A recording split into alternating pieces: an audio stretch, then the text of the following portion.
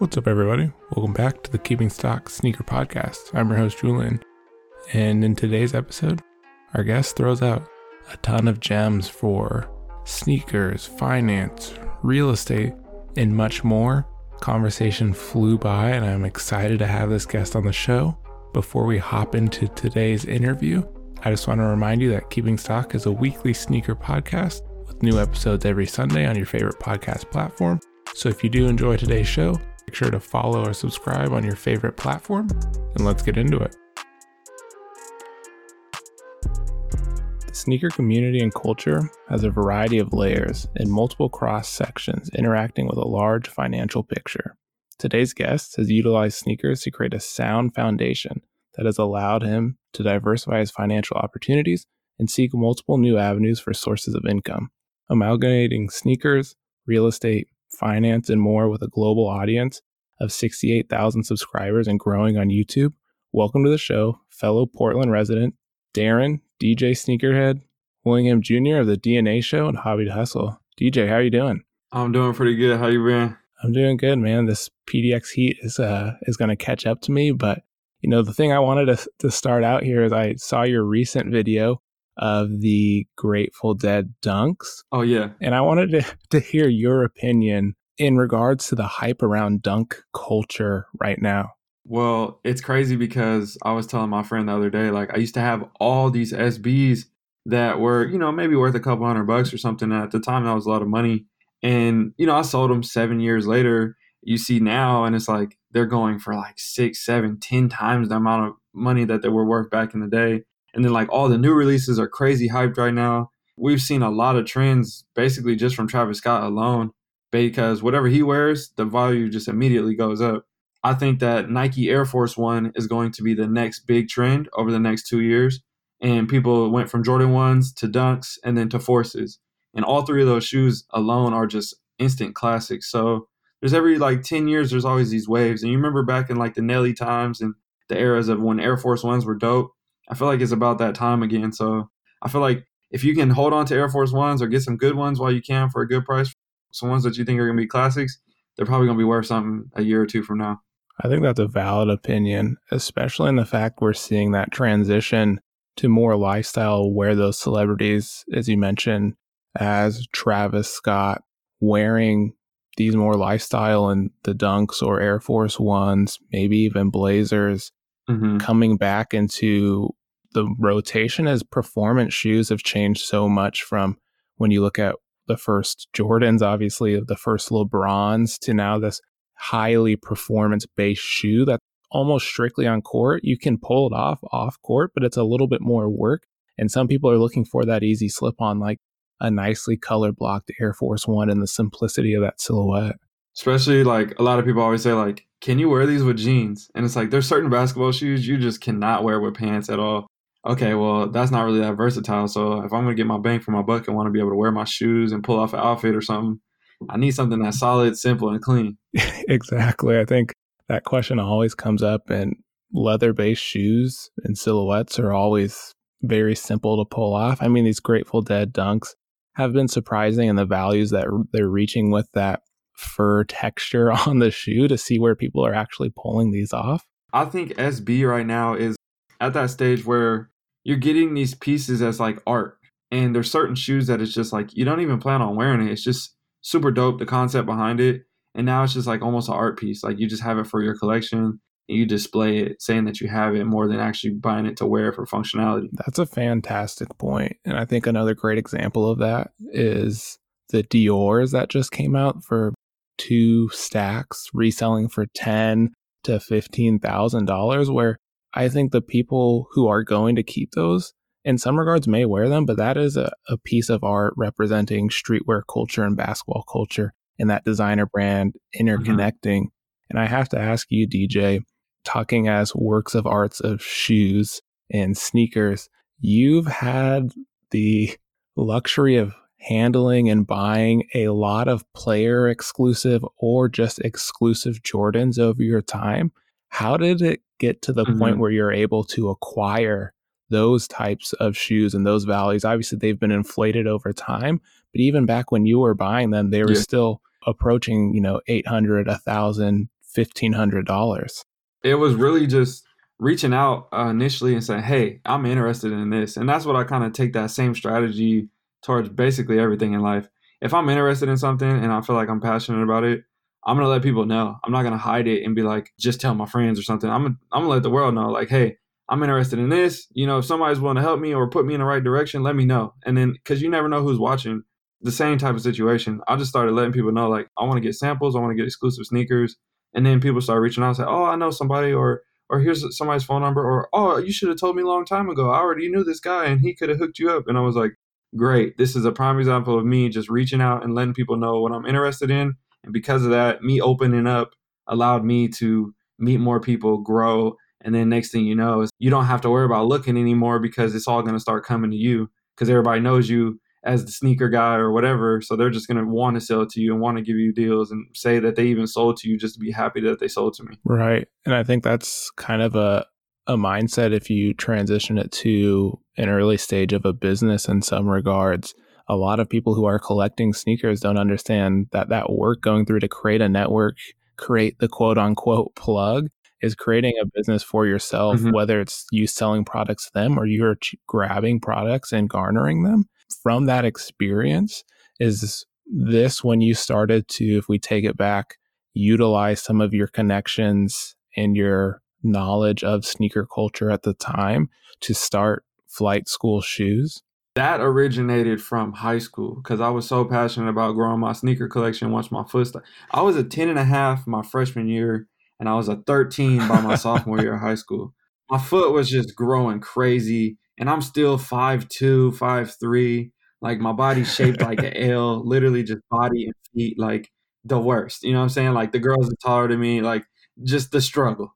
But my foot's finally stopped growing. I'm a size 13. And I'm like, okay, I think this is my size. So when sophomore year hit, I was like, okay, I'm going to start buying shoes now again, and I'm going to start getting all the stuff that I want. And then by my first year, I had already got 100 pairs of shoes in my collection.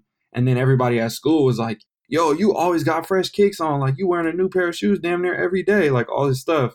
And I'm like, yeah, you know, I just want to have dope shoes. I want to get all the things that I want. And then people are like, you should wear a new pair of shoes every day your whole senior year. So I wore a brand new pair of shoes every single day my entire senior year of high school. And I had so many shoes. I was just cycling through stuff. And then it became like, yo, can I buy those? Like, what's up? Can you get me a pair? Like, you got everything. And I was like, all right, for sure. I got you. I'll help you out. You know, just give me like $20 or something. I can make some money off of this. So I started like flipping, doubling, tripling my money, buying like multiple pairs, selling them all, keeping one for myself, keeping the profits. And now I got a free shoe because I done took all my profits from the other 3 pairs that I sold, put it towards the money that I spent on my pair, and now it's free. So I was doing that, and it was just stacking, doubling, tripling.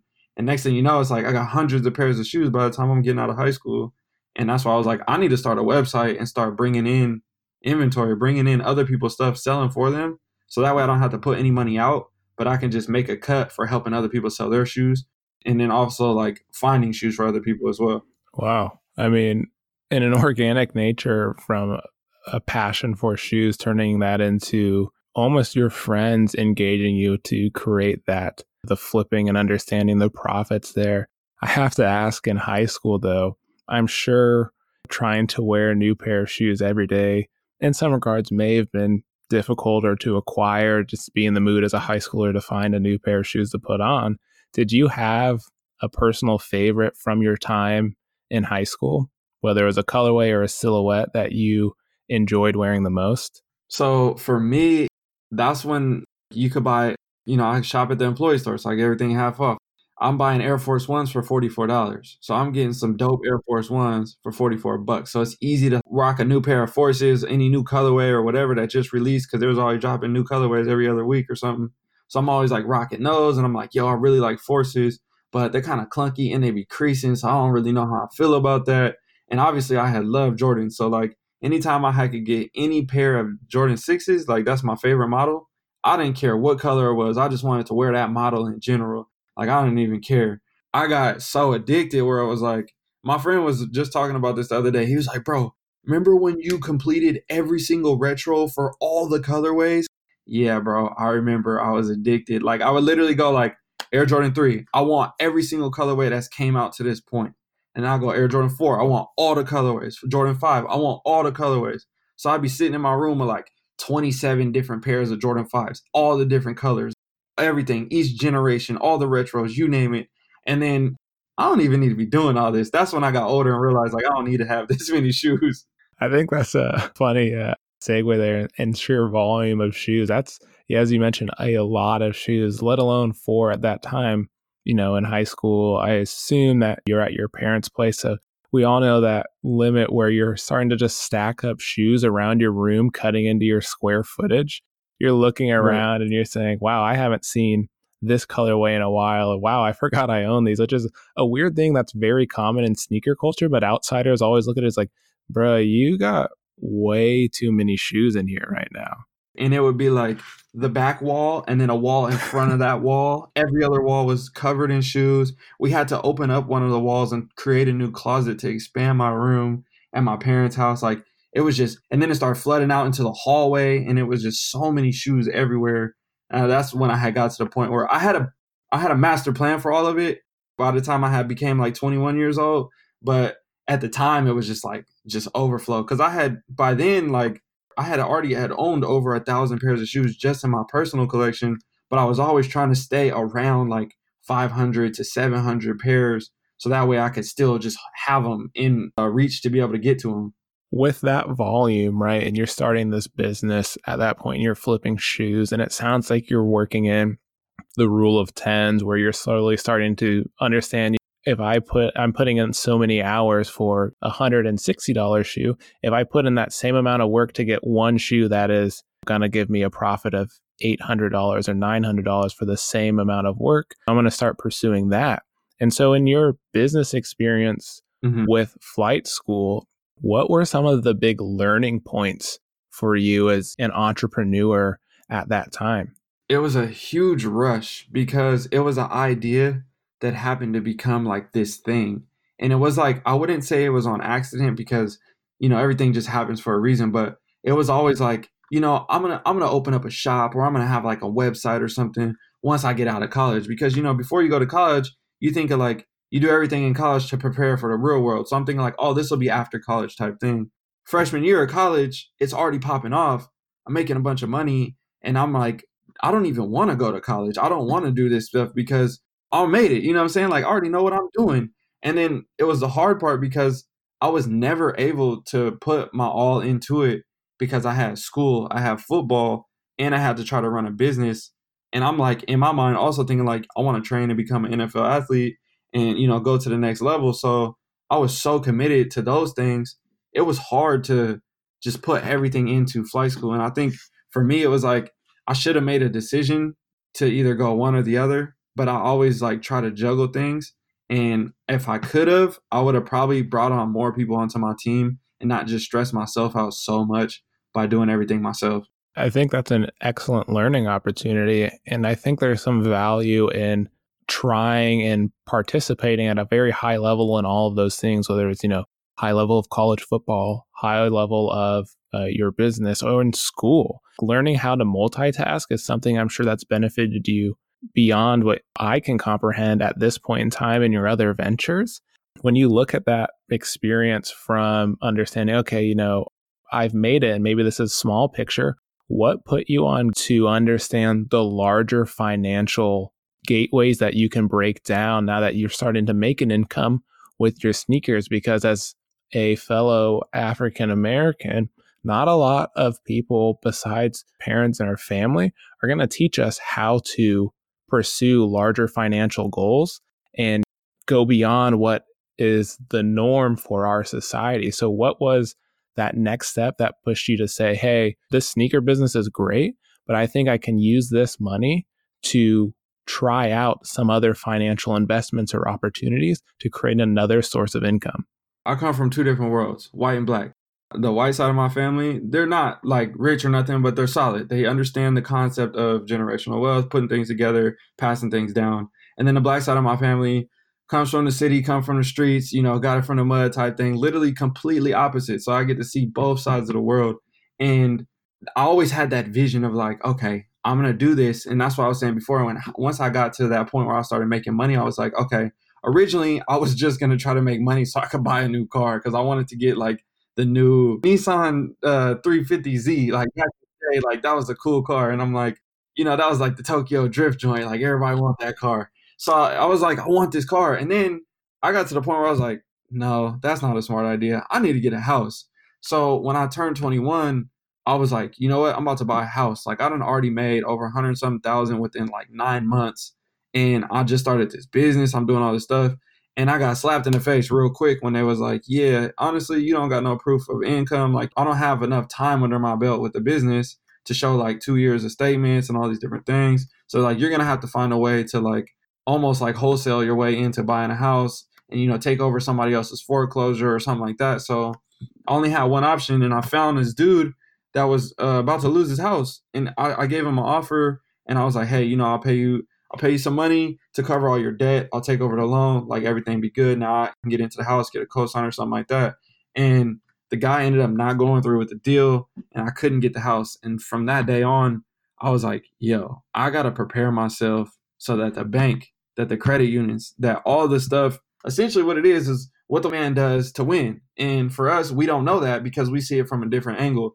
And we got to win on paper, and that's what we got to do. So I need to set myself up to win on paper, to get approved, to let them give me all the things that I want, because that's how they win their games. They win on paper. So it makes sense. Okay, now I got to go do these things. And then from then, it took me like a year or two to get everything on track, taxes and you name it, just getting everything in order.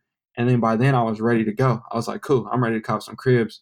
And then that's when I got out of college and I started buying houses and doing everything because it was just too hard to try to find houses to buy while I was in school, while I was running a business, while I was trying to play football.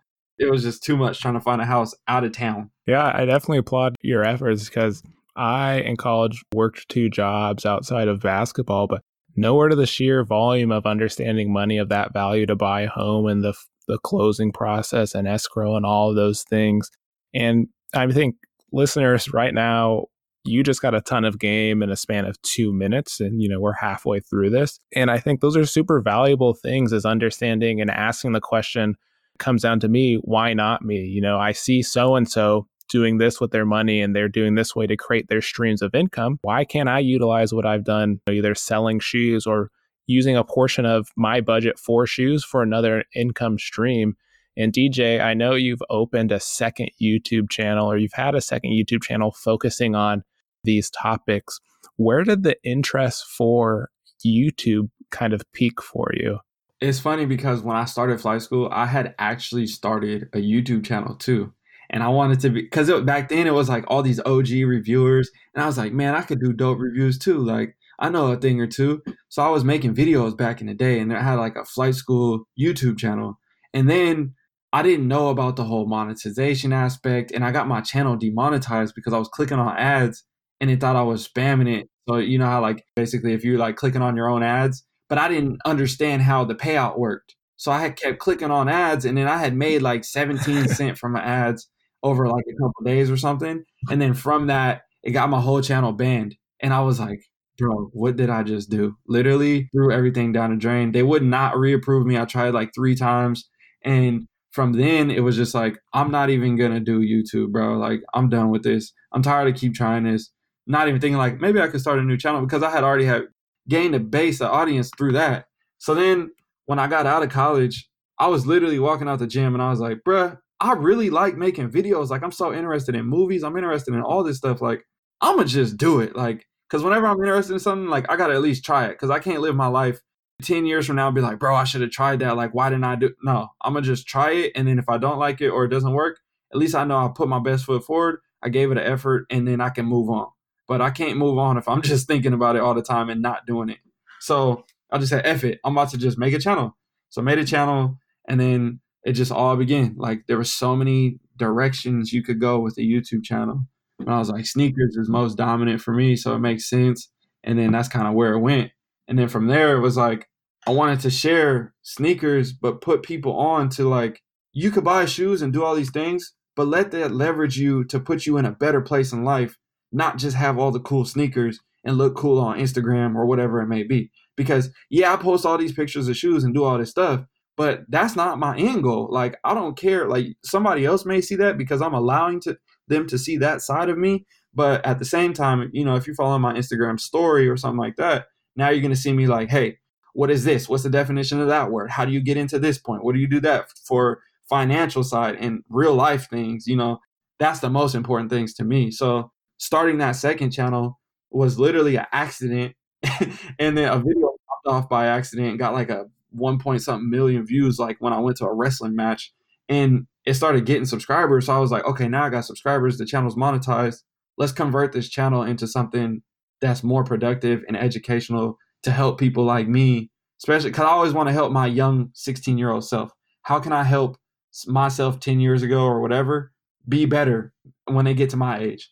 And I think that's a tremendous effort, first of all, to come back to YouTube, because as someone who's tried YouTube in the past and was lucky enough to get at that time during, what we'll call the original sneaker content, when people were still reviewing, in some stations, they were reviewing unauthentics or unauthorized pairs, when it was just kind of more for the fun of it. Yeah. It's a lot of work, and people don't understand how much work goes into the back end of a 8 or 10 minute video.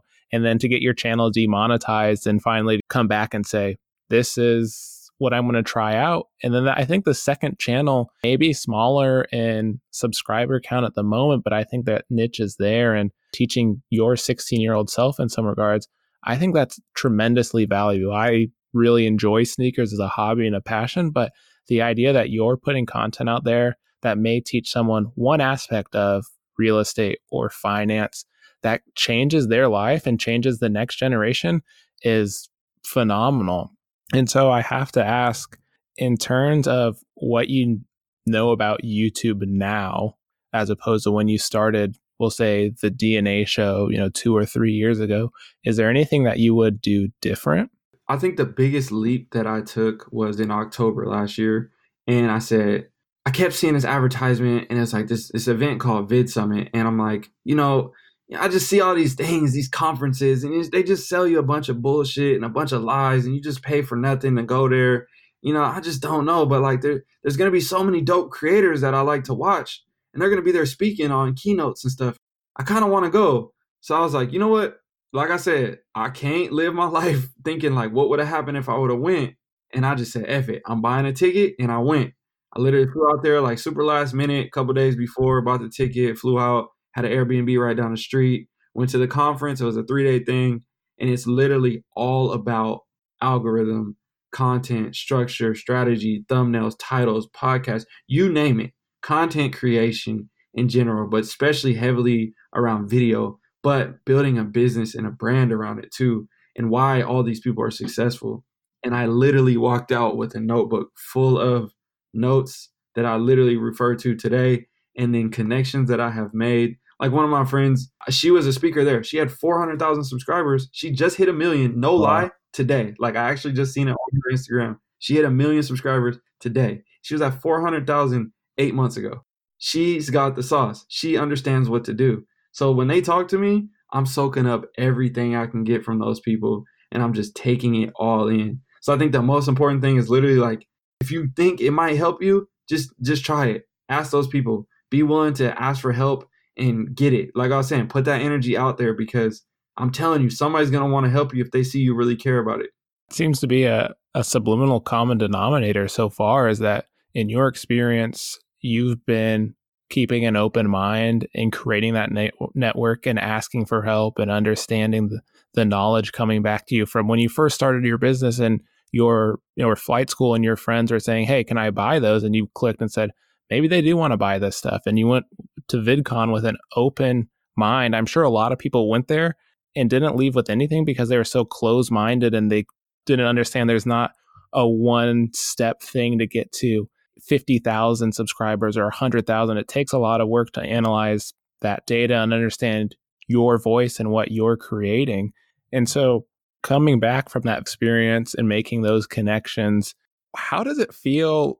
We talked before the show about where we went to college, a very small town. 70,000 people is a ton of people. How does that feel personally to know that your subscriber base is larger than some towns or some portions of states? How does that not change your content or inflate an ego of some regards as you see those numbers rise? The biggest thing, it makes me so happy because I know that I'm able to help more people. That's the biggest thing. Like, I get so many like the DMs each month just increase. If it wasn't for this video, I wouldn't have known about this, or you saved me from getting scammed, or I made extra money because I learned this from you. And I'm like, bro, this is so dope. Like, the vision is happening. It's real. Like, the more people that we're reaching is there. So now it's like, I'm not saying I'm not appreciative of the people that I have, but I'm also like, yo, we about to get 1 million subscribers. Like, I ain't playing no games. Like, we're going to push for it and I'm going to try. I ain't going to just be like, I'm here to get 100,000. Like, nah, we're going to get 1 million and then we're going to push to 10 million. Like, that's the goal. Like, we're going to have a whole army of people that's just out here being great. Like, that's all I want. Because I've literally had people follow me on Instagram for years. And then next thing you know, they text me and be like, bro, everything that you've been posting on your story is the reason why I was able to buy my first house. And I was like, what? Like, I'm literally I'm thinking out loud.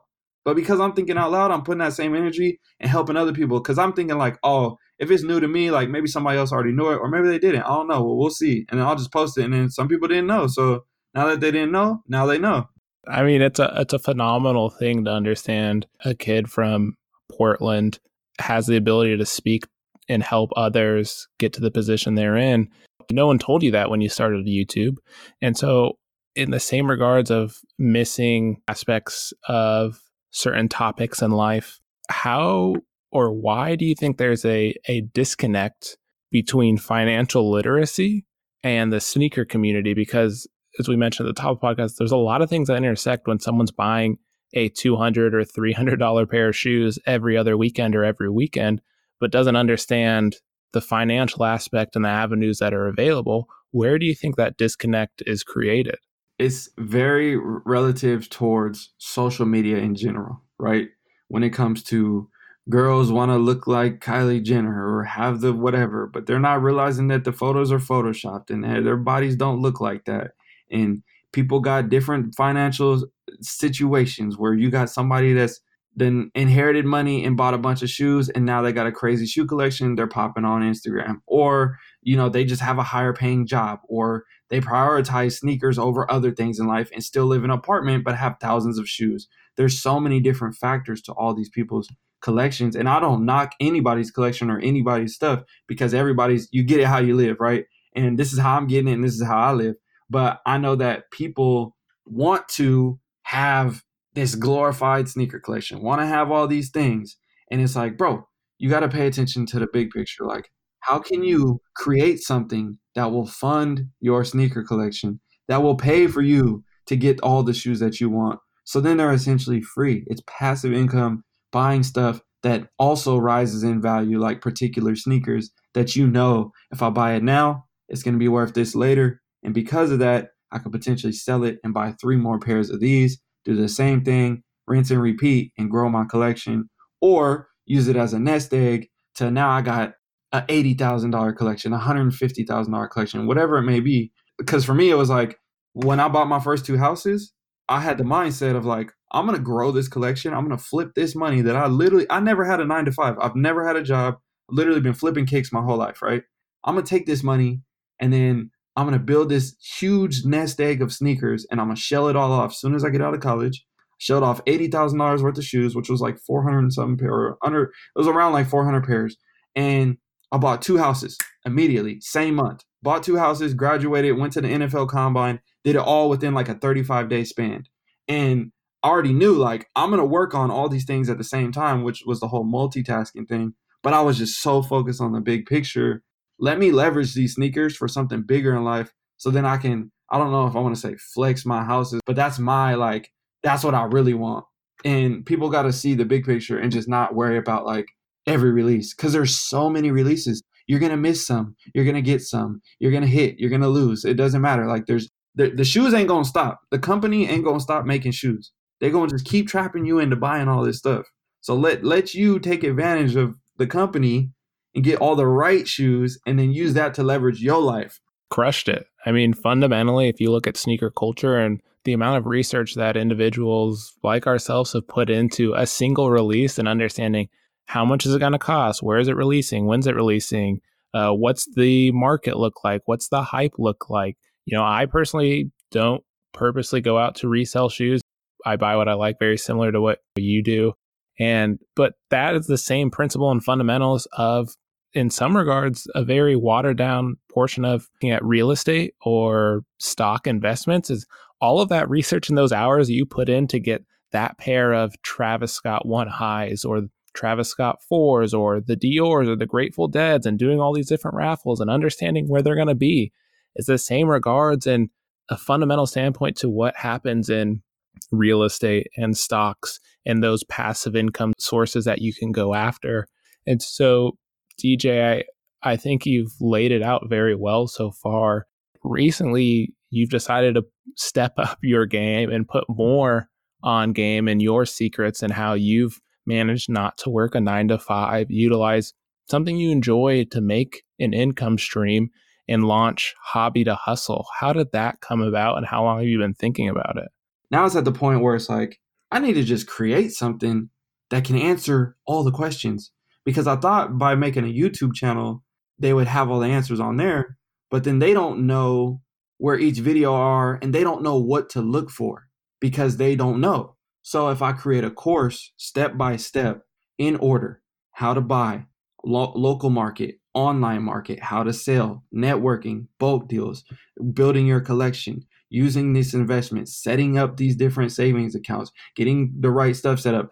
If I put it in order and set it all out, give you a template and let me hold your hand through the process, now they know what to look for and they know where to go. Because at the end of each week, there's an assignment that says, this is what you need to do. Do these things this week. It'll put you in a place that you're set up for next week's, assignments and things to go. And then you go through and you're like, oh, wow, because I did this, now I understand why this makes sense and this and that. People have been messaging me like, bro, I didn't realize how much my collection was until you told me what to do on this. And I'm like, exactly. Now you can figure out what to do with your money and look at it as a savings account. Just look at it as a savings account instead of a sneaker collection. And during this process of creating Hobby to Hustle, what was it like thinking of how to structure your course and put together certain elements? In your perspective, all this information you have, what was that process like of just creating it and figuring out the best streamlined way to present this information? The people that I met at Vid Summit were the ones that actually gave me the tip to, hey, you should create a course and you should do this because I think you have so much value to give. And I was like, okay, cool. I'll try it out. We'll see how it goes. And then I actually started doing pretty well at the beginning. I was like, okay, this is dope. And with that creative process at the beginning, I said, well, I've been creating content that low-key sometimes goes over people's heads because I think that everybody's on the same. I'm not saying I'm on the highest level or nothing like that, but I think that everybody knows what I know, right? But then I forget they don't because they're a beginner and they want to learn and they want to understand these things. And they were at my 16-year-old, my 18-year-old self stage point and mindset. And that could be any age, but if they're new to the game, they only been doing it for a couple of years, I'm pretty sure I would know some more things if I've been doing it for 15 years and they've been doing it for 2. So let me treat it like it's structured for a beginner, a newbie. And then let me put things in there as well for people that are more advanced. But first, I need to fully lay out the entire thing for a beginner, and then I'll add elements to it and then tell them in the course, once you get to this point, refer back to this section once you're ready for this. And then it'll make more sense. But I want you to see this section so you understand where you're trying to go.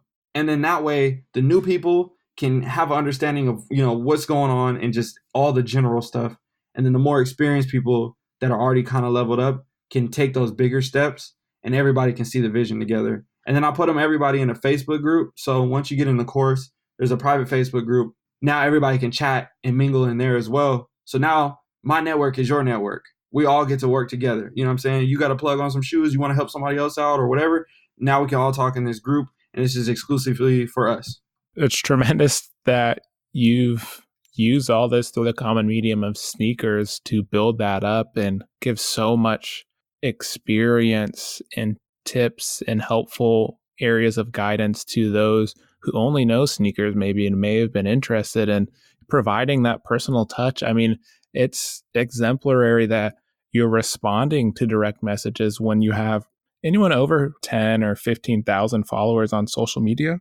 That's a lot of potential DMs, and that you're taking the time to answer them, even though 4 of them could be the same question in a row, stands out. And I think that's why people translate over to enjoying, the DNA show and looking forward to utilizing Hobby to Hustle in their real lives. So DJ, what's your without giving away too much of the course, what was your favorite portion to implement in Hobby to Hustle? Well, me, I love sneaker collection first because, like I said, I'm a collector.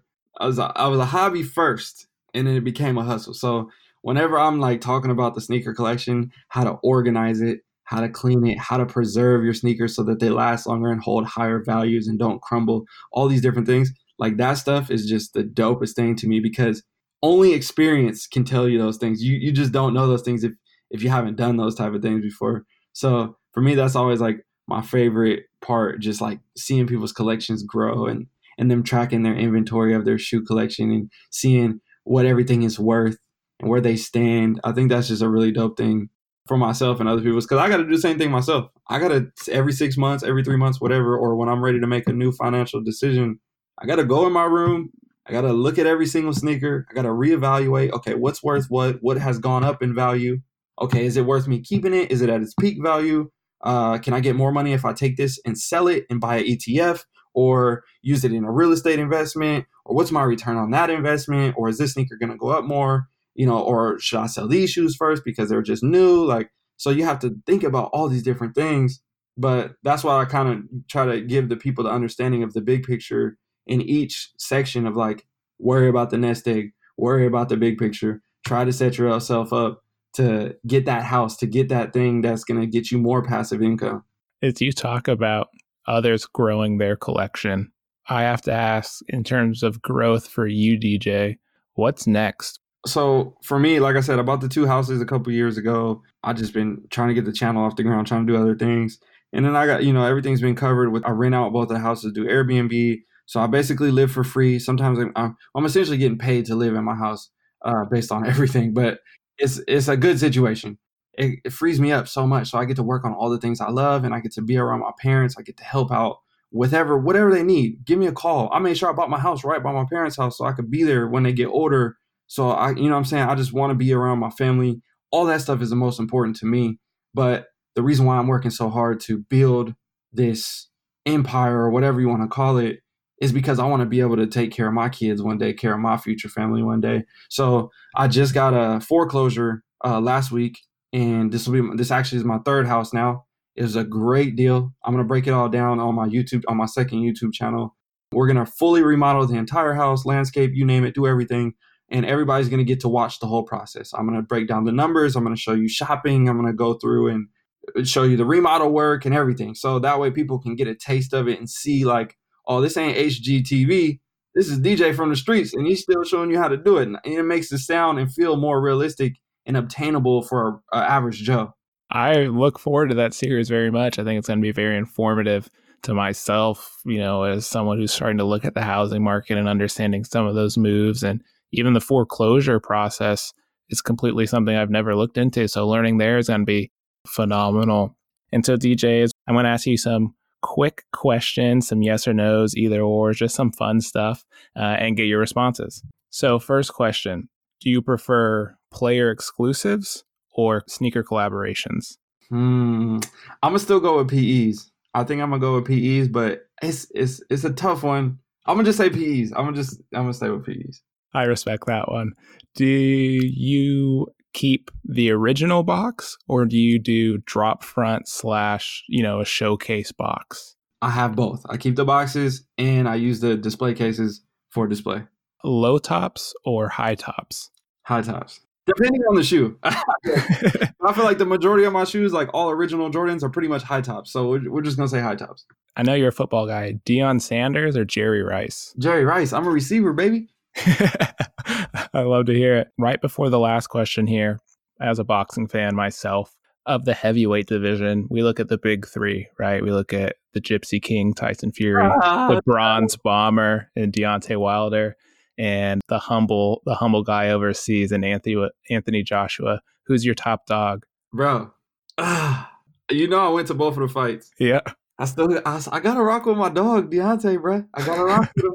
I can't just leave him high and dry because he lost. You know what I'm saying? If I was with him from the get-go, I can't leave him now. So I'm still Bronze Bomber all day, and it is what it is. And if anybody want to see me about it, I don't care because I went to the fights and I've seen it all live. And I'm telling you right now, it just wasn't right, bro. I don't know what happened in that second fight. It just didn't make no sense. Till this day, I want to see a Bronze Bomber Anthony Joshua Rumble in the Jungle in Africa. That'd be fun. I mean, I'm looking forward to this third match between Fury and Wilder to see what happens, because I do agree that that second match, maybe Wilder took a little bit off and wasn't expecting Fury to come back where he was, but we'll find. And he was heavier than he'd ever been. We'll see how the next 12 rounds go for them. Last question here for you, DJ.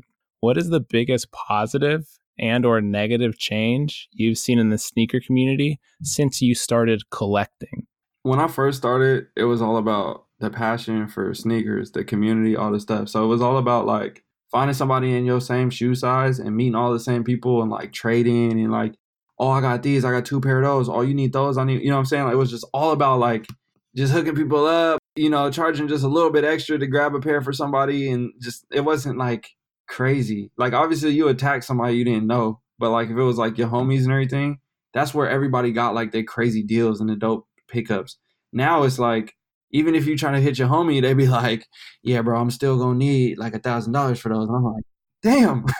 It's just a whole new world. It's obviously all about the money. It's all about the hype. People don't even know what they're looking at. They don't know the story behind it. They don't know nothing. They don't know much besides it's worth this. And they have to refer to StockX every single time just to find the value of the shoe, because they don't even be knowing. Like they be walking in the stores with StockX open, searching everything up because they're trying to figure out what the damn name of the shoe is and what it could potentially be worth. It's just, I don't know. I feel like people was more interested and more passionate in the sense of the care and love for the sneaker and the story and everything behind it. Now it's like, who can make the most money? Who can post the best picture with 700 pairs in one photo and make $3 per pair when they resell them and have a $400 profit, like off of 100 pairs of shoes. Like, that's all a waste of time for me. I don't know. To me, it's a waste of time, but people's eating, so I ain't mad at them. Do your thing. For me, I don't have the time for that. Right. Yeah, I definitely think there's an inverse relationship as we've seen this bubble grow and more people come into the quote unquote culture, but we've seen knowledge and passion drop drastically. I mean, that StockX moment you talked about people opening up the stores, I see it all the time when I'm checking out the MLK outlet in Portland, and you know, they have the best finds in the city for the most part. And you'll see cats in there with just strictly StockX or GOAT to try to understand what the shoe is or what it's about. And so we've made it through the gauntlet here, DJ. Where can the people find you, your content, you know, Hobby to Hustle, all that? Let them know. So DJ_sneakerhead. I try to make that on Instagram and Twitter, pretty much the same. And then DNA show. You can find that on IG, YouTube, everything like that. And then my YouTube, I think it's just my name, Darren Willingham Jr. for the second channel. I think I got that linked on the first.